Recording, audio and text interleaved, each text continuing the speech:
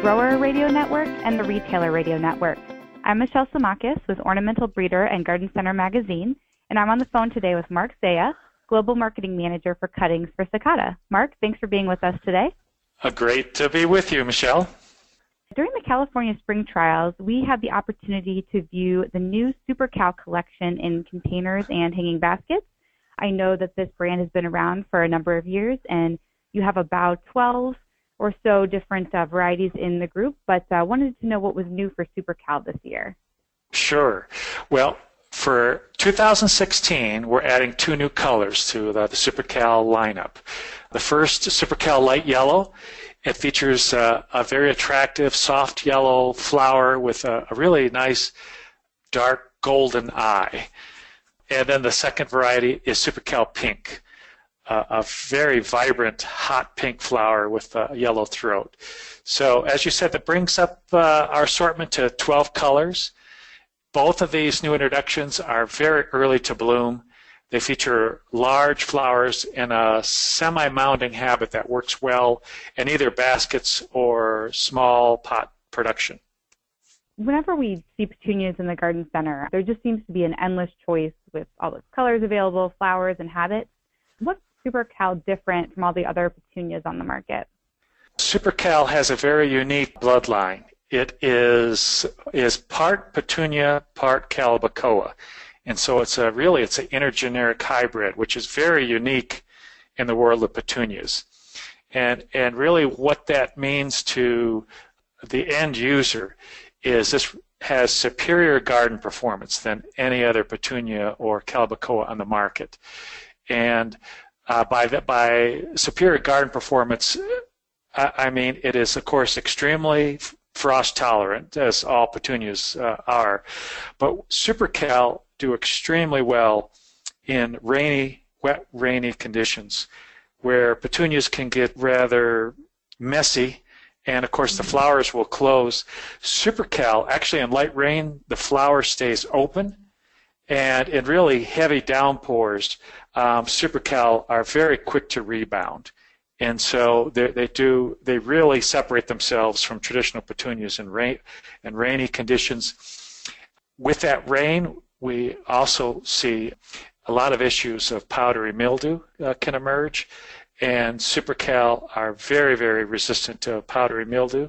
In all the trials that we've conducted, it's very rare to see any powdery mildew even get established on SuperCal when right side by side it's overpowering and actually killing off traditional petunias. But perhaps most importantly is their heat tolerance.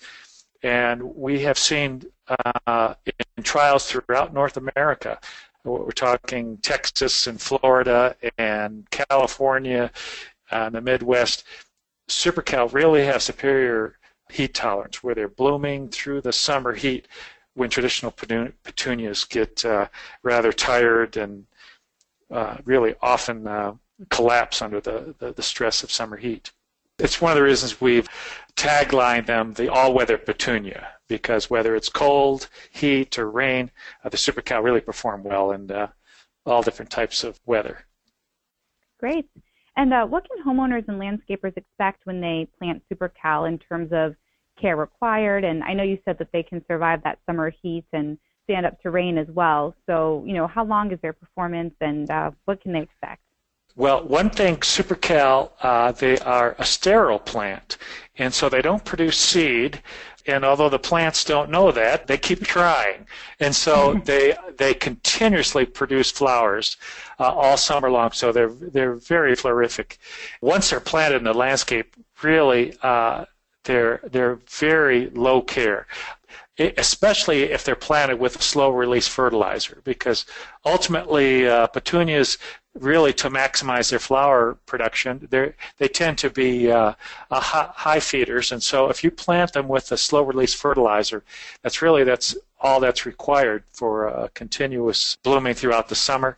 SuperCal are very self-cleaning, so they don't require any kind of deadheading, and they just keep a nice fresh supply of flowers throughout the summer. So it's an ideal plant for both homeowners and landscapers that are looking for a very impressive color display. Okay, great. And also low maintenance, which a lot of gardeners are seeking right now. Something that's easy and that will just keep producing. Yep, very little care needed by the homeowner. And are there any suggestions that you might have for first-time commercial growers because of the difference in the genetics?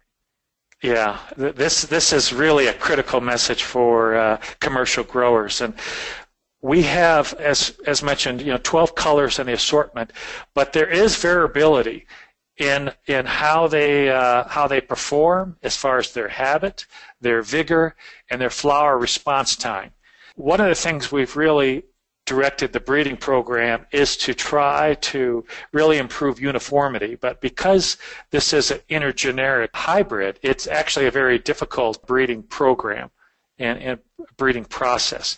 So right now, it's very critical for growers to take in consideration the finish size container that they're going to grow SuperCal in, and the delivery date or the finish time that they're targeting. Because there are some SuperCal varieties, like the two new introductions, light yellow and pink, that are very early to bloom. They will bloom and initiate flowers in 10 hours of day length or less. But then we have other varieties that, especially the earlier introductions, that are much closer to 11.5 or 12 hours. And so they're not going to bloom as early, especially if a grower's not using natural or supplemental light. If they're just relying on natural light, they're going to want to make sure they're choosing the varieties that are extremely early to bloom. Okay. Same thing with the habits. We have some that are very, what I would consider semi-mounding and work really well in any size container, but especially in like quart production. And then we have varieties that are typically more vigorous and trailing, and they're going to be more conducive for basket production. But so very important when you're adding SuperCal to your assortment, you're taking into consideration what varieties for what containers and what time of the year. But they all have also low energy requirements, and so they all are very well suited for outdoor or cold frame production. And because of their strong roots and their pH tolerance, they also make great component plants for mixes.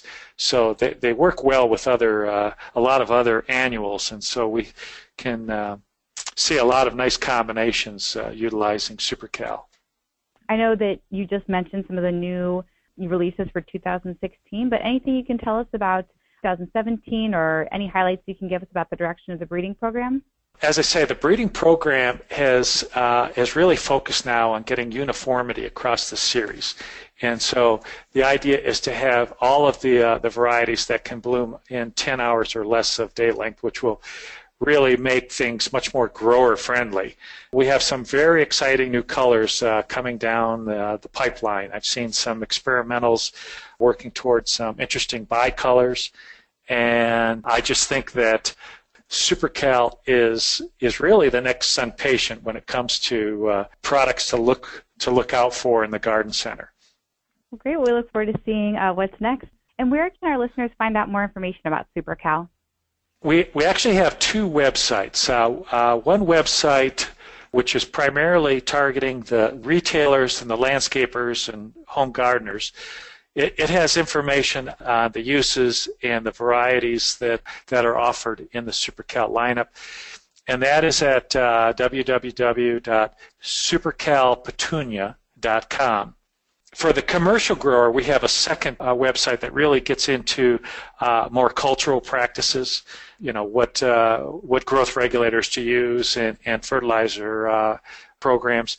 And commercial growers can go to SakataOrnamentals.com, and there they'll see information on all of our Sakata products, including SuperCal and Sun Patience. Thank you so much for your time today. We appreciate it. My pleasure, Michelle. Thank you.